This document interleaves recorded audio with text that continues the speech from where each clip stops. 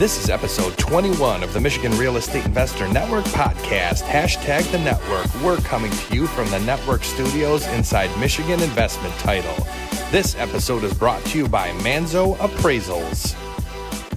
Hey folks, we're back with another Michigan Real Estate Investor Network podcast. My name is Dylan Tanaka. I am here with my wonderful co-hosts, David Sobel and Erica Weichel.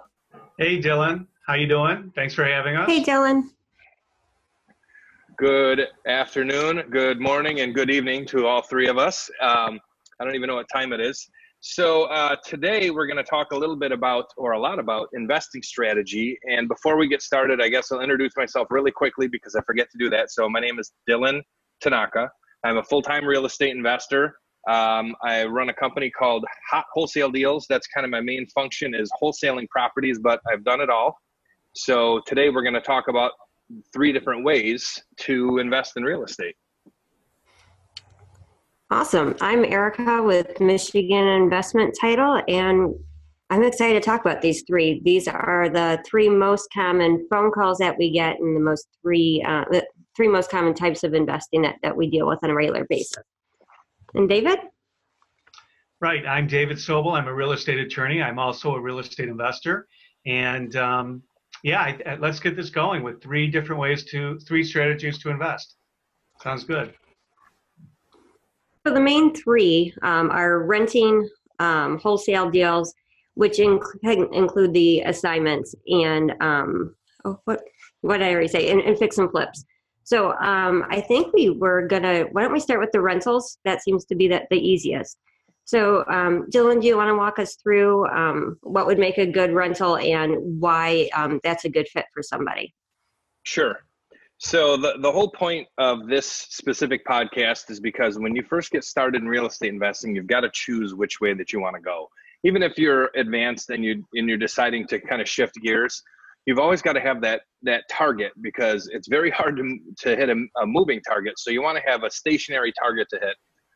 So it's important, again, that when you decide which way that you're going to go, that you make a plan and understand all of the different facets. So today we're going to start with rental properties. This is usually the first way, I think, anyways, in my experience, that people say when they want to get started in real estate investing, they talk about being a landlord, because the average person thinks that a real estate investor is somebody who owns 5, 10, 20 homes. They rent them out, and then 30 years down the line, you become a millionaire because all your houses are paid off and the tenants pay them off and life is easy. Well, unfortunately, it's not quite that easy. There's a lot of different twists and turns to being a landlord, and we're going to break down some of those today. So I think before you even get started, though, and buy your first rental property, you want to talk to both a licensed attorney, a real estate attorney, and a CPA or tax preparer to talk about your personal situation, because depending on where you are at financially, there are different ways that you should title the property, and there's a lot of different tax advantages also to holding rental properties. So lucky for us, we have the esteemed real estate and finance attorney David Sobel on with us today. So he's going to be able to explain a little bit about the importance of knowing how to title the properties and how to hold them. Right. I'll take esteemed. I like esteemed. Anyways, when it comes to buying a property, you most likely, individuals will look at a property and say, well, gosh, I should just be the landlord itself, myself, or should I put it in a company name? And the most frequent question that I get every week at least, and I'm sure Erica gets them, and Dylan, people talk to you about it as well, and that is, should I incorporate? And if I incorporate, how many homes should I put in this corporation? So the first thing that you want to do is you do want to establish an entity called an LLC. It's a limited liability corporation. Or you can have an Inc. or a Corp. And so your company might be Landlord Inc. or Landlord LLC. There are 2 different types of entities. I would encourage new real estate investors to look at a limited liability company. And that basically is an entity in which you get the protection of a corporation in the state of Michigan, but you have the tax advantages of an individual. So you do that with, when it comes to the tax planning, you're going to want to consult with a CPA. But for legal purposes, you're going to want to put your first home, if you're going to be a landlord, under an LLC. And you form an LLC by, of course, filing your company with the state of Michigan. And you're also going to need to have an operating agreement that goes with that LLC. And that basically is the guidelines as to how your corporation works on a regular basis. But for a new investor, the most important reason why you have to have a limited liability company or any type of company is because you're going to have tenants. And tenants are really looking to, most of them are looking to make a monthly payment to you, but there are going to be some that, they're looking to sue you at some point in the transaction. Not everybody. I don't want to be so cynical. That's kind of my nature. But when you are forming an LLC, the real reason why you have it is to protect against yourself against the tenant for any liability, both personal liability, damages, anything related to legal liability when it comes to holding this property. Okay? That's why you have an LLC. How's that sound, Erica? Actually, that's perfect. And then as far as rental agreements go, because if you're going to do that, that needs to protect you with your landlord-tenant disputes, so paying water bills or maintaining the property. Right, so is that something that for you to look over, correct? Sure. That's basically a lease. Pardon me, there's a standard. There's really no standard lease, but when you engage in being a landlord, you're going to find that one or two types of leases will come into play on a regular basis. Number one, you should consult with a real estate attorney to at least understand the first lease that you're going to hand over to your tenant. So before you do so, you need to understand what the laws are, what the provisions of the lease are.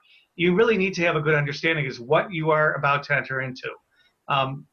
My thought is to keep everything simple when it comes to first starting out, the KISS method.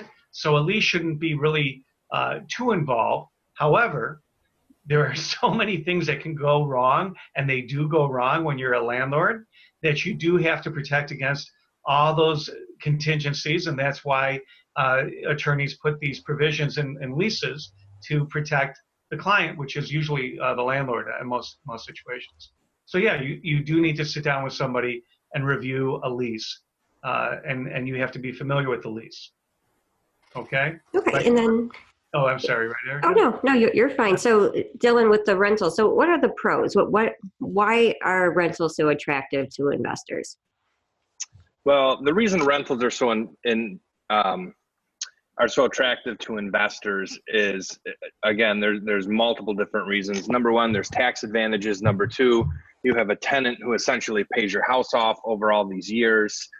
You're building wealth, and you're kind of doing it hands off. Now, we all should be laughing because we know there's no such thing as being a hands-off landlord, but there's different ways to set up structures. There's management companies who actually will deal with the tenants, deal with the fix-ups, deal with the cities. A lot of new people don't know that. So that's a way to be a bit more passive. And then really to me, it's time, because in real estate, time can cure all, because the biggest mistake you can ever make is overpaying, because if you overpay in the beginning, it's really, really hard to come back. So if you own a home for a long, long time, hopefully it goes up in value, and what you owe on it goes down if you buy it with financing. So those are some of the bonuses. But I think that being able to buy it with bank financing is definitely a huge help, because it's really hard to wholesale or buy, fix, and flip with bank financing. We'll touch on both of those in a moment.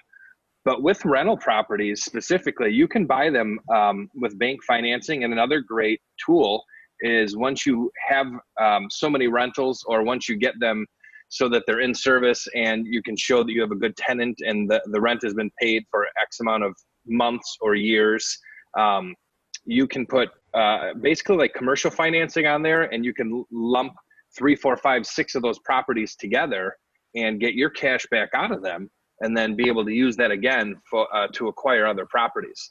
So it's a lot harder to use bank financing for buy, fix, and flip, and for wholesale, nearly impossible. So they also, rentals will make your balance sheet look really, really attractive. if you set it up the right way. And again, like David said, you want to talk to a tax professional, be it a CPA or tax advisor. It depends on who you're comfortable with. But those are, to me, probably the big bonuses. Number one, somebody pays the house off for you. Number two, they're not impossible to get into with bank financing. So in the beginning, it's easier for newer investors. And then number three, over time, the property goes up in value and what you owe goes down. So you are, you're growing equity and wealth. Well, to kind of make a segue between rentals and the fix and flip. Fix and flip, I do know some investors, and they do it one of two ways. If they fix and flip, and then they'll sell it for retail. And sometimes, depending on the location, and if it's a big rental area, they will fix and flip, put a tenant in there, and sell it turnkey to an investor that wants a rental property. So what are your thoughts on that? Are you talking to me or David? Because we both have a lot of thoughts. Well, why don't we start with the benefits, and then we can go to David and talk about how these things should be set up. So you're saying the benefits of turnkey rentals? Turnkey rentals are one way that you can do a fix and flip, right? You can fix and flip and put a tenant in it and then sell it to an investor, or you can fix and flip and sell it for retail. Okay. So we're talking about fix and flip. I'm confused. This is real. This is how video podcasts work, everybody. Okay. Sometimes you get screwed up and don't understand the question. And I'm just being honest. No, I'm just kidding. So, you're saying, what are the benefits of fixing and flipping versus renting? You broke up when you were speaking, so I wasn't sure what the question was. Oh, I was just saying that I have investors that do it both ways. They'll fix and flip it, and then they'll put a tenant in there to be able to sell it. Or they just fix and flip and they sell it for retail purposes. Yeah, two 1,000% different strategies. So I myself have bought and sold a lot of properties, hundreds of properties. I have never really focused on buy, fix, fill, and flip. So that's what we call turnkey. So what you can do is that all falls in the fix and flip category. Some people out there are just looking, again, for totally passive income. They could be out of state investors, out of country. They could be right here, right here in Metro Detroit. There's a lot of big three guys and gals who have high income and they want to diversify and they don't want to just be in equities or stocks or bonds. So they will buy real estate. So they look to someone like myself who will purchase a property that needs a lot of work or a little bit of work, fix it up, get it to code, to rental certifications for that specific city, put a tenant actually in there, and then sell it like that. So that's a pretty advanced strategy. And you need not just A, do you need to know what you're doing, but B, you have to have buyers lined up, because I don't think it's the wisest thing to just jump into. So I think most buy, fix, and flip investors are initially going to start buying an underpriced property because it needs a lot of work, putting the work in, creating value, then relisting it for top dollar. And I guess that's the simplest breakdown of buy, fix, and flip. The big difference between a buy, fix, and flip and a rental is when you buy it, fix it, and flip it, and you create a $30,000 profit, you're going to be taxed at full income. And for those people who are in the higher tax bracket, they don't always like that. So the long-term holds sometimes make more sense for them. But again, that's an income tax strategy that each individual investor should talk to someone about before they make those decisions. Perfect. And David, do you have some thoughts on that as well? On how you would set up a company to protect yourself that way? Would an LLC still work? Yeah, an LLC would still work. You know, the number one question I have when you have people who are leasing to more than just one, they have more than one rental property, is how many homes should I put in my LLC? So there's some investors, I hope that the people watching today, you get to a point that you have numerous properties, but if you're going to lease out all of them, some investors will put the property, each property will have its own LLC. Have you seen that, Erica? I'm sure you have, right? Yep, and they'll actually name their LLC the address of the property. That's right. They'll call it like 20990 Potomac LLC, right? But the Yep. thing is I think that, that's when you have quite a few properties. It also creates a lot more paperwork and costs more to manage with your CPA, not so much with your attorney, but you're going to pay every year. You're going to have to file an annual report. You have to do, certain housekeeping items for LLCs every year. So if the more LLCs you have, the more involved and time consuming it's going to be. My thought is to have different categories of properties or maybe regions of properties, put them under one LLC. So one of the things that I learned very on in owning investment property, and I know I've shared this with you guys before, is that you want to make sure that you are concentrated in a certain geographic region if you are being a landlord and you're renting out a bunch of properties. That's because the economies of scale, it's easier. Let's say if you're an East Sider here in Michigan, if you're on the east side of Detroit, you have all your properties on the east side of Detroit as rentals. You don't want to have them scattered around. But if you do, you might put all your east side properties in one LLC and your west side properties in another LLC. You could do that. For structuring, that's something I would encourage.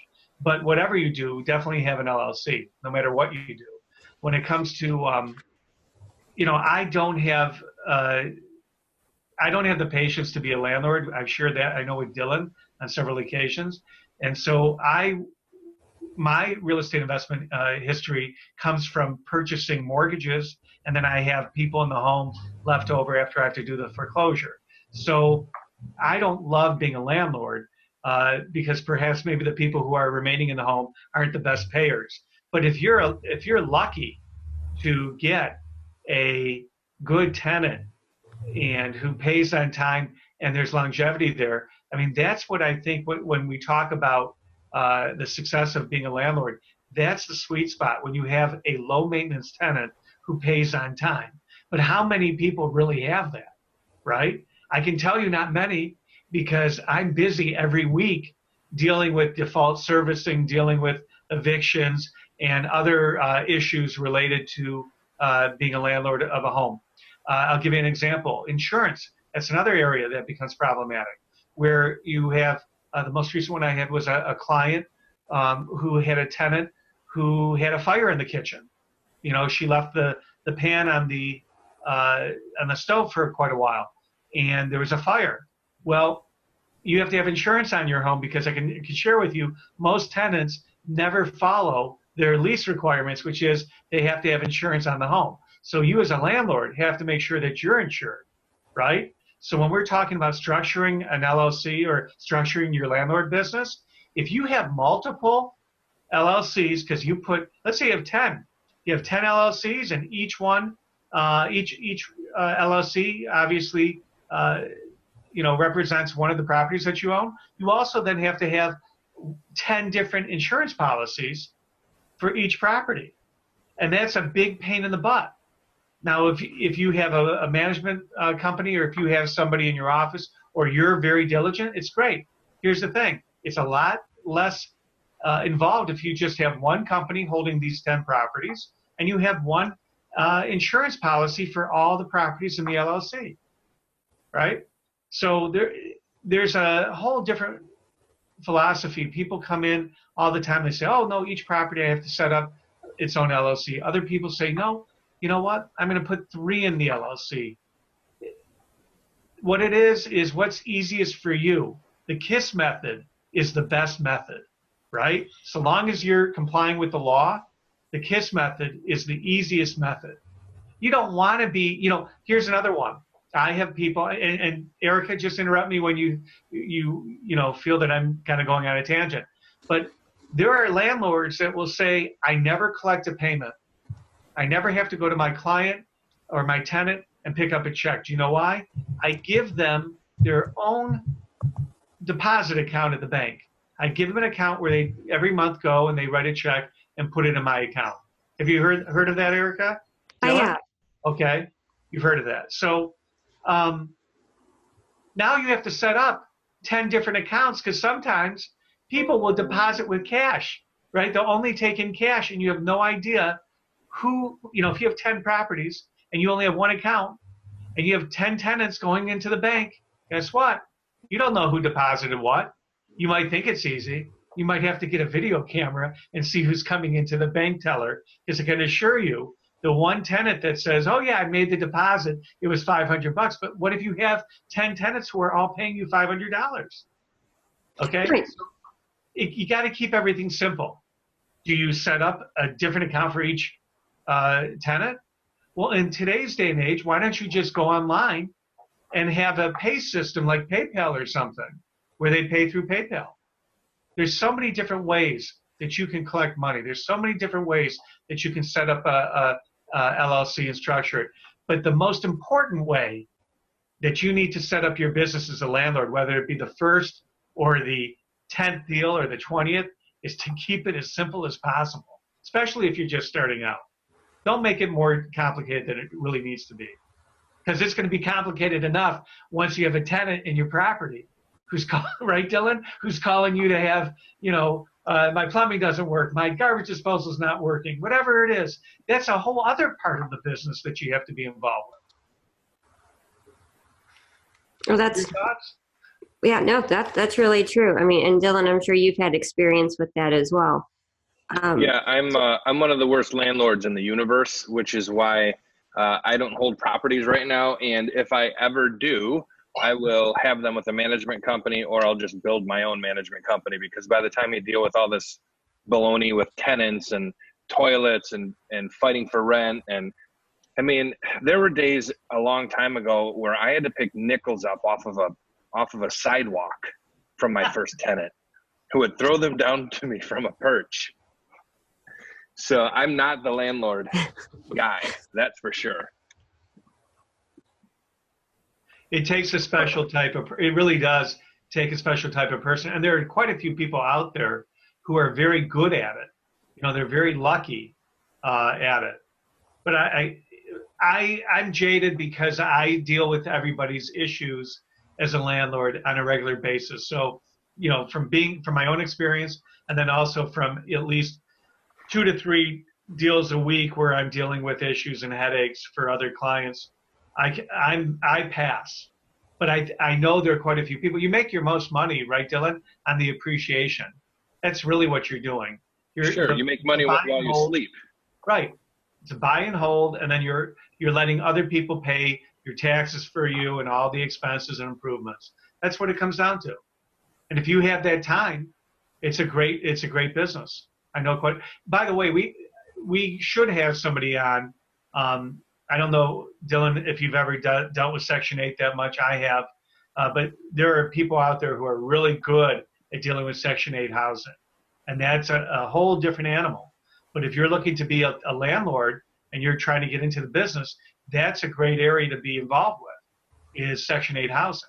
It has its own headaches, but once you learn what the requirements are, guess what?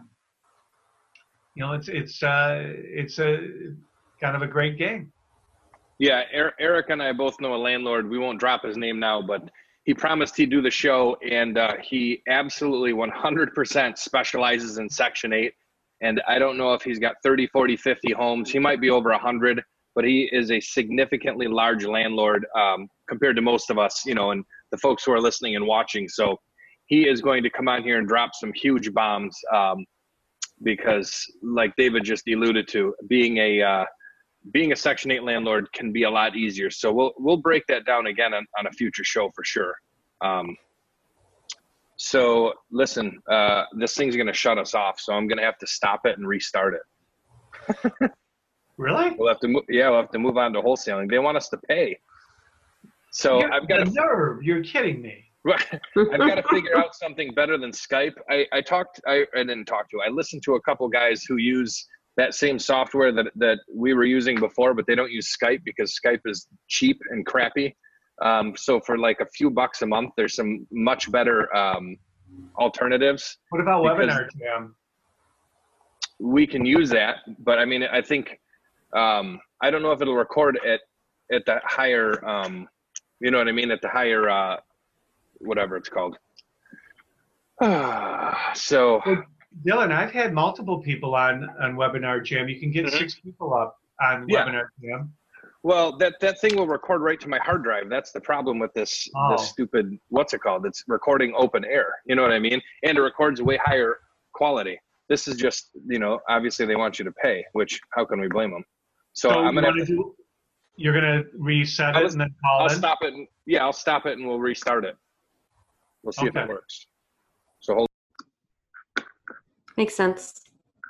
Yepper. It's the way it goes. All right, so we don't need to re-intro or anything. We can just keep going. Yep. So we're recording, and I'll start right now. So anyways, so Section 8, it can be a huge benefit to landlords.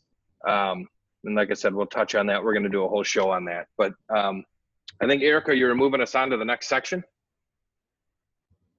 Yeah, so let's talk about some wholesaling. So this seems to be the most asked about, the most requested for information about, and how to go ahead and get started in wholesaling. I think a lot of people think that they don't need money up front, and which is true because you can do assignment contracts with wholesaling, but there's seems like a lot of beginners really want to start here. So Dylan, do you want to explain and define what wholesaling is? Sure. So wholesaling has about 20 different definitions, but I always talk about the main two that I learned way back in the late 90s. So there's two ways to wholesale. You can find someone who is selling a property. You can get them to agree to your price on a purchase agreement. You can then sell that purchase agreement, which is the right to purchase that property at a specific price from that seller, to another person who's going to be an investor, and then they can actually close on the property. So that's called contract assignment. Back in the old days, that was the real way of wholesaling. Now, the other way that you can wholesale is you can buy it, you can close on it, and then you can sell it, resell it right away. You could sell it a month later. It doesn't matter. You could sell it a year later. But what a lot of other investors look at wholesaling is they're buying a property, they're going to do nothing to it at all, and then resell it. So they might buy it, relist it on the open market, and resell it immediately. So those are kind of the two main definitions that people go with. But there's a million different things in between, and then there's kind of a third stepbrother, we'll call it, instead of stepsister, and that's wholetailing. And that came out during the foreclosure days. So what we would do way back then is we would buy a property, typically from the bank. It would be stinky and ugly and dark and cobwebs and all that crazy stuff. We would go in, tear out all the carpet, clean the whole thing up, get all the lights working, maybe get the toilets flushing, that kind of thing. Not bring it up to code necessarily. Just make it so when someone walked in, they didn't go, ugh, this thing's gross. And then we would immediately resell it. It doesn't mean that we put it on the open market. We would just sell it off to other investors that way also, or sometimes homeowners who wanted to do a fix up and maybe put a family member in there or live in it themselves also. Got it. And so what do you think is the best way to start looking to find a house to wholesale? I mean, I don't think people understand how difficult that portion is. Yeah. So right out of the gate, whenever a new person goes to these get rich quick seminars, the big nationwide ones that cost, $30,000 and $50,000 for coaching, and God bless them if they can get that money, they tell them right away, go to your local RIAs, learn neighborhoods, talk to the other wholesalers there, figure out where they're wholesaling. You can do the same thing. So I would say the best advice that a new person who wants to learn how to wholesale should take is pick one specific area and learn it. For those of us who have full-time jobs, maybe it needs to be in an area close to home or close to work or close to where you travel often, because you've got to learn that quadrant, as I like to call it. And then once you figure out what the prices of the homes are going for, you have to just reverse engineer it and figure out what you would have to offer. Because if we just do simple math and say that a house is going to sell for $150,000 and it needs $30,000 in work, and there's going to be about $10,000 in sales costs, now you're already down from 150 down to 110. And then the wholesaler wants to make some money on that deal, right? And then the person who's buying it, fixing and selling it needs to make a profit on that deal. So if that person wants to make 30,000 and the wholesaler wants to make 10,000, now you've got to take another 40,000 out of there. So you've got to find that property for 60 or $70,000 that's going to resell for 150. And I know David always says that's crazy that that wholesalers even are able to find those kind of deals a lot of times, because you need to buy something between 30 and 60 cents on the dollar, depending on how much work it needs. So it takes a lot of digging to find that. And the only way to get started, of course, is to get started. But you need to be, I think you need to be somewhat focused in a specific area, so it's not so hard to get a grasp of what the values are and what properties are going for. David, did you have anything that you wanted to add into our wholesaling chat here? No, you know what? I think Dylan did a great job. I'm always really surprised. Sometimes people come to the deals and, they'll show me a deal that I have to review their wholesale agreement. And I'm like, how did you get this? Like Dylan said, we were just talking about a deal, right, Dylan? Yes. I think it was your deal. Tell them about your deal. I think that's the best way people learn. Do you mind? Sure. No, of course. Okay. So I picked up a couple of properties, both residential, from one seller. He was going into foreclosure, and I happened to find him and pinpointed these properties as something that either I would buy, fix, and sell, buy, fix, and keep, or sell off to another investor. So there was a lot of different exit strategies for me there. Again, something really important if you're going to be a wholesaler. What are you going to do with the properties? Are you going to try to keep them, or are you going to try to sell them? Well, as a wholesaler, you're supposed to sell them. So these specific properties I could have done all three with. So I found someone who needed to sell fast. I was basically able to come in, as David likes to say, you have to be a surgeon in those situations, because time was ticking and there was blood squirting from this guy's neck. So I had to come in and put a patch on it and stop that blood from happening. And, I laugh, but it's not funny, because, people get in situations that they shouldn't be in. And because this is what I do, this is what I specialize in, I was able to calm him down, get him to understand that I could help him. I could help take care of the situation.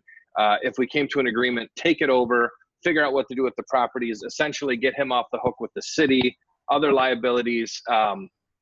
He actually, in his personal life, had quite a bit of money. So he had properties with squatters. I mean, there's huge liability there. He didn't have the proper insurance on there. I mean, we could just keep going on and on and on. And that's why having the three of us on this episode is great, because we touch all different facets of the business. But, you have to be able to go in and solve problems, because if you can solve the problems for people as a wholesaler, or any type of real estate investing, but really as a wholesaler, you have to be able to bring solutions. Because if you can bring a solution and you can help the seller out, calm them down, get them out of a situation that they don't want to be in, typically you're going to come out pretty good in the end. I want to comment on that, Dylan. That whole fact pattern that you just set forth comes from experience. Like, you were able to take care of that seller's concerns quickly because of experience. But I want to share with you what I see as an attorney and a real estate professional when I deal with newer wholesalers and people new to the business, and that is that it is a stop, drop, and roll mentality. It's very fast, and if you're not good at it, if you don't have the competency level and you haven't earned it yet, that deal is going to fall apart, or you're going to trip up and you're going to find yourself in some legal hot water. So, for example, if you make representations on a contract that you're going to do something for these people, then you better make sure that you can handle whatever it is that you promise. The beauty about wholesaling, however, is the contract is usually it's structured as an option, which we can get into quite a bit. And that is, you are preserving the right to purchase the property while you go out and find somebody to buy the property. That's where that whole assignment clause comes in. That's the most common type of agreement that you have with people, is that you've generated an option, which is a reservation of the right to purchase. Okay. There are some people out there who don't actually have a contract that talks about an option. They just say, I'm going to close this deal. I've had this. I'm going to close this deal on this date. But if I don't close it by that date, I'm out. Now that works as an option. But what happens if the date comes and that closing has been scheduled? It depends on how the language is in your wholesale agreement. Are you obligated then to close? So most professionals that are doing wholesaling, they gather their documentation offline or from somebody at a RIA event, and they don't really read them.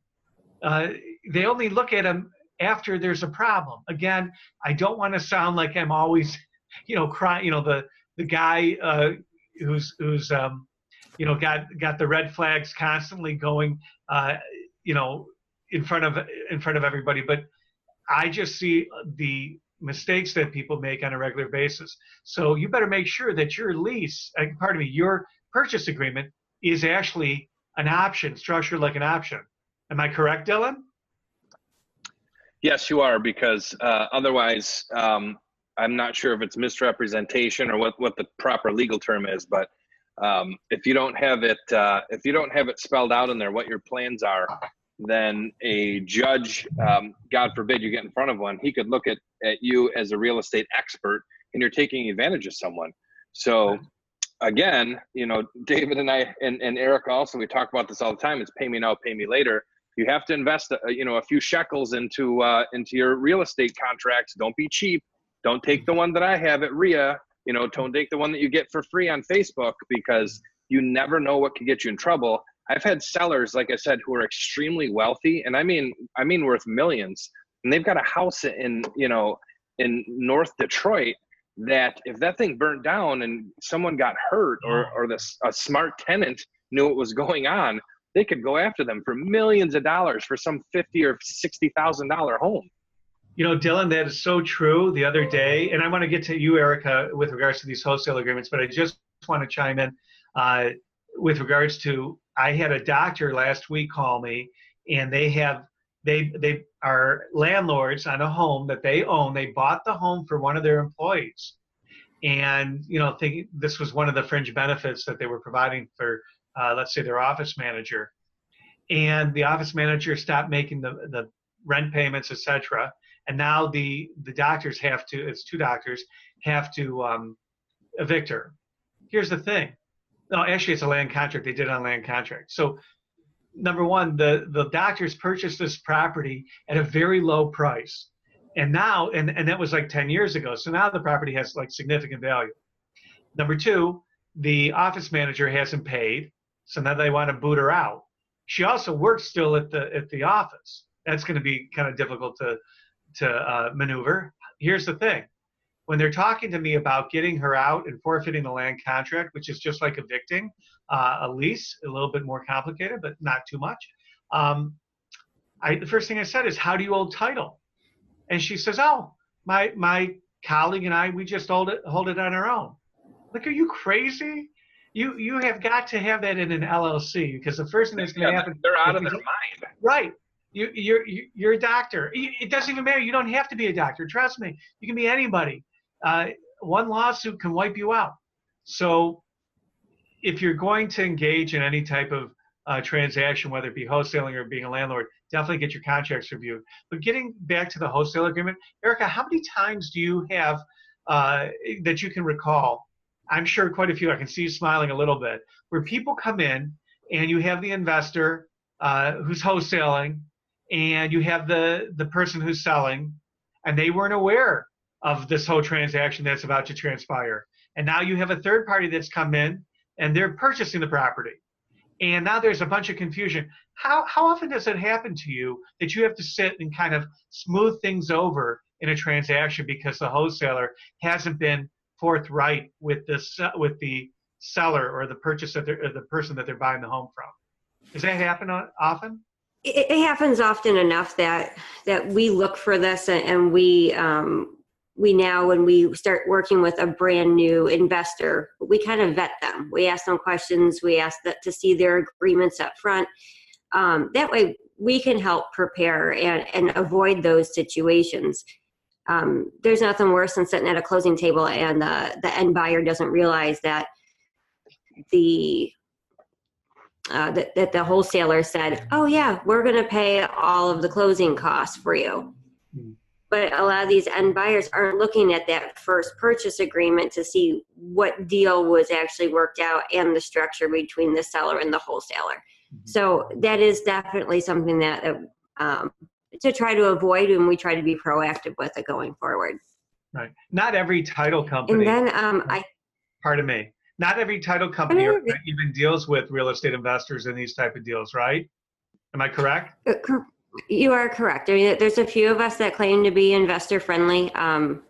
25 years for me, and 13 years of dealing with investors as my primary focus of clients. So we get familiar with that. My staff is very up on everything and knows how to work with them now. And I think that just kind of getting to the last section with. Can you guys hear me? You want to talk about something else? Yeah, it's my turn to talk now. You guys got to talk for a long time. No, I'm kidding. So one thing, I guess I want to go back to the elementary definition of wholesaling really quick and why people get involved in it. And the real beauty of wholesaling is, as a new investor, you can basically make something out of nothing, right? You don't necessarily have to have a bunch of money. You don't necessarily have to have a bunch of knowledge. You have to be willing to work hard. You have to be willing to understand what the values are and understand who your buyers could be. But all three of us have talked to multiple people, and we know other investors, even if they were newer, who've made a ton of money wholesaling, and they didn't necessarily know what they were doing. So you have to be careful. You've got to make sure that your contracts are tight and make sure that they're right for you, right for your state, right for the exact type of situation or transaction that you're trying to achieve. But there's one specific person I can think about. His first wholesale deal, he made $50,000 clear on it, and he'll probably never touch that again. But how awesome is that? You know, that somebody new can come into this business and make 50 grand on their first deal. It's kind of like winning the first time you go to Vegas. It might be the biggest curse that you could ever have, or it could be the biggest gift. Because for me, I did help this young gentleman out on his first deal. But it was awesome because it's something I get to brag about. I made not $1 on it, but to make $50,000 on your first deal, having basically zero money invested, that's pretty amazing. There aren't many businesses that you can make that happen in.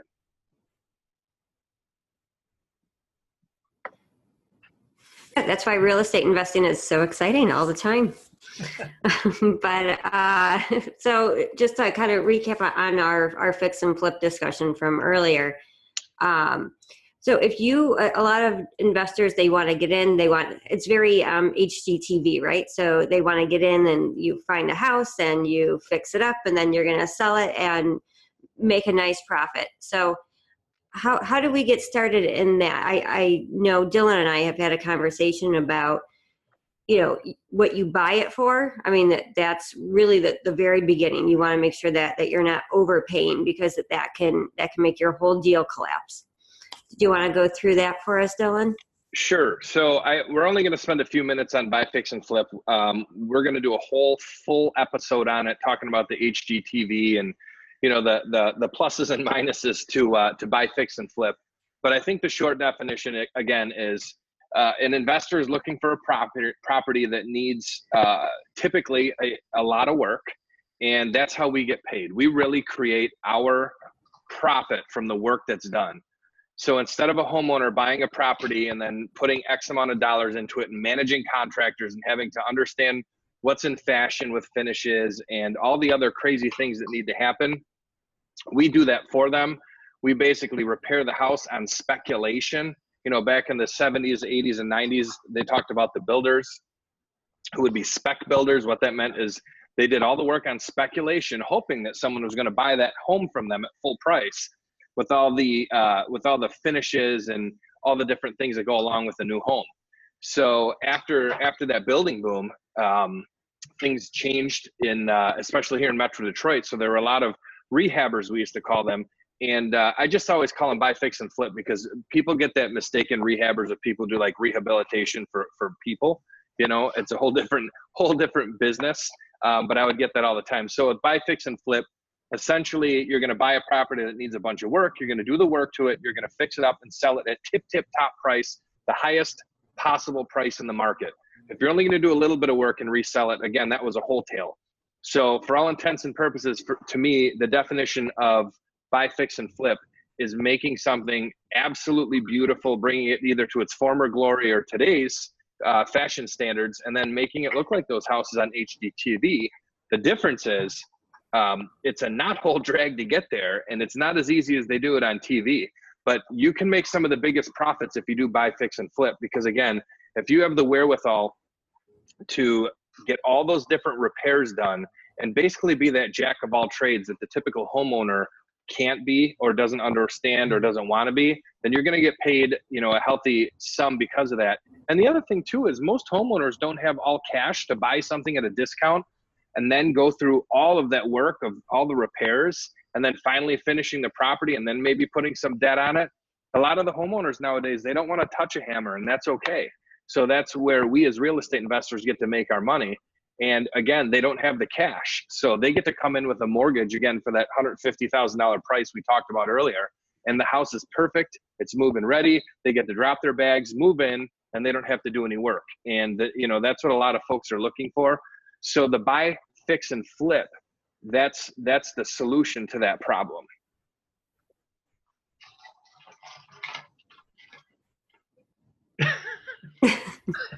Yeah, hey, he caught me. I just actually was looking at a old receipt, like a spreadsheet of some of the homes that I used to deal with, because this is something that I used to do, was to buy. I didn't really buy them. Again, I picked them up.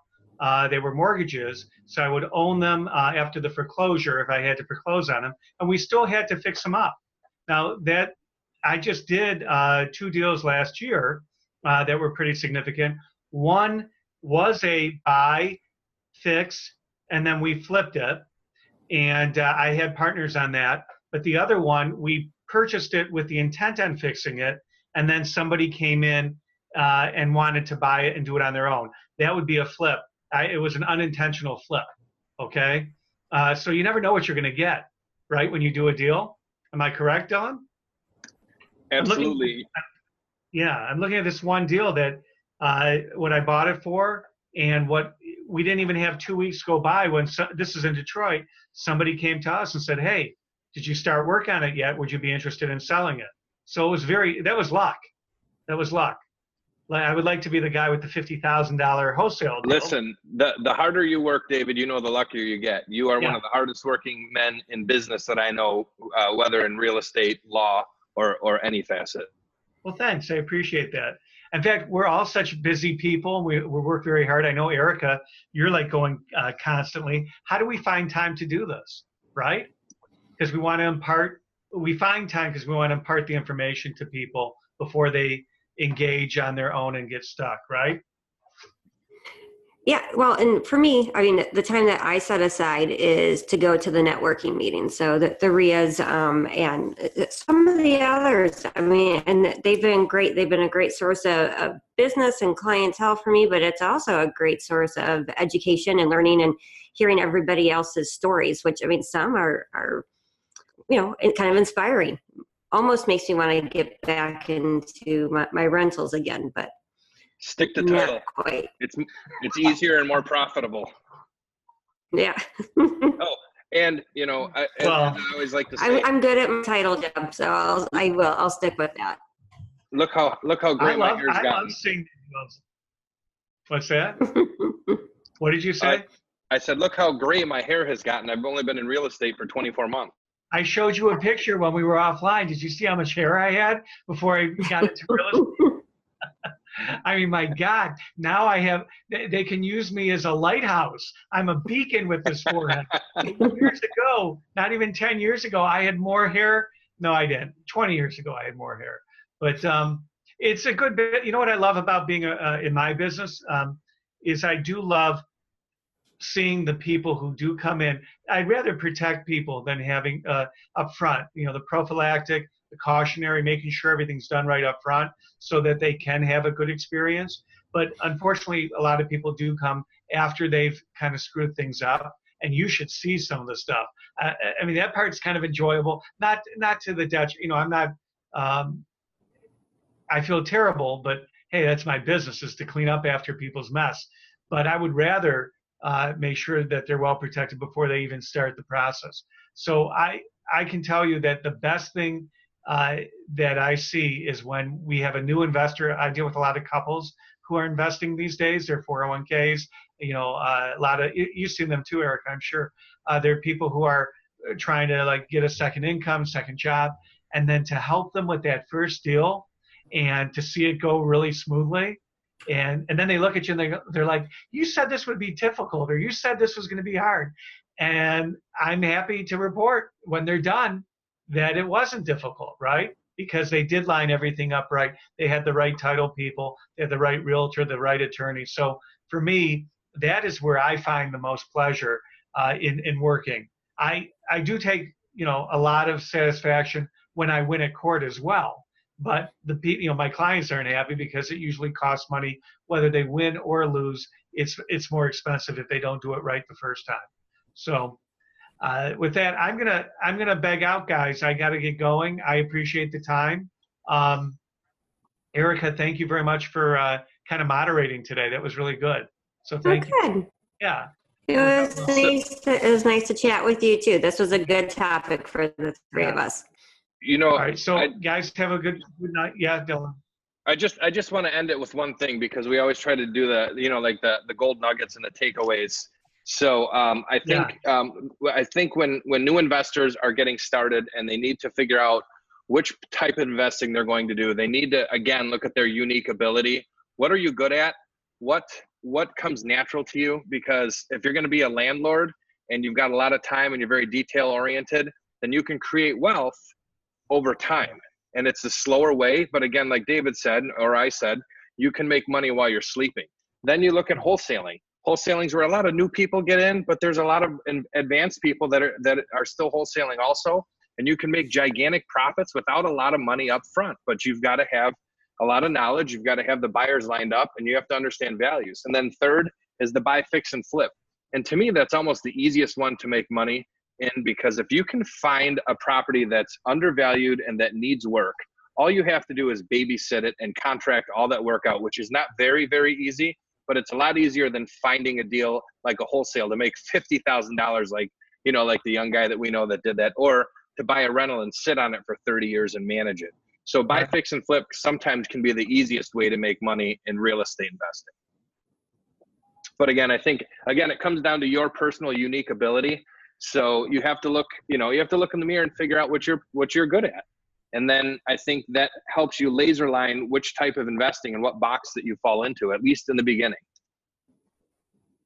I agree. It's definitely a personality fit. Some people are great at landlording. Some people are more handy and can get in there and create their own value.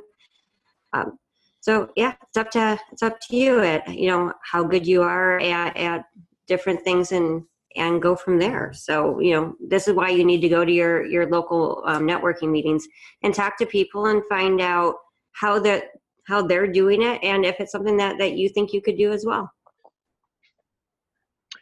All right, I guess we'll sign off at that. And I just want to back up what Erica said. Make sure you're getting to every single RIA group that you can get to, every single real estate meetup here in Metro Detroit, because that's where you're going to meet people like us, like your next business partner, your next private lender. It is the only place that you will meet people as crazy as you are who want to be in real estate investing. Very good. That's right. They're all crazy, Dylan. We're in the boat with them, David. Yeah. No, you're right. Takes one to know one, right? That it does. So I guess with that, we'll let you go, and we'll be back again soon with another episode. We hope you found a lot of value in today's show. If there's anything we mentioned and you missed it, don't worry. We take all of the notes, and you can find them at michiganreinetwork.com/episodes. If you want to meet any of today's guests in person, you can usually find them at a #The Network meetup in Metro Detroit. You can find all about the network at www.michiganreinetwork.com. By the way, if you're new, hit that subscribe button so you don't miss any future episodes of this show. This brings us to the end of another episode of #The Network Roundtable Podcast. And as always, share the love.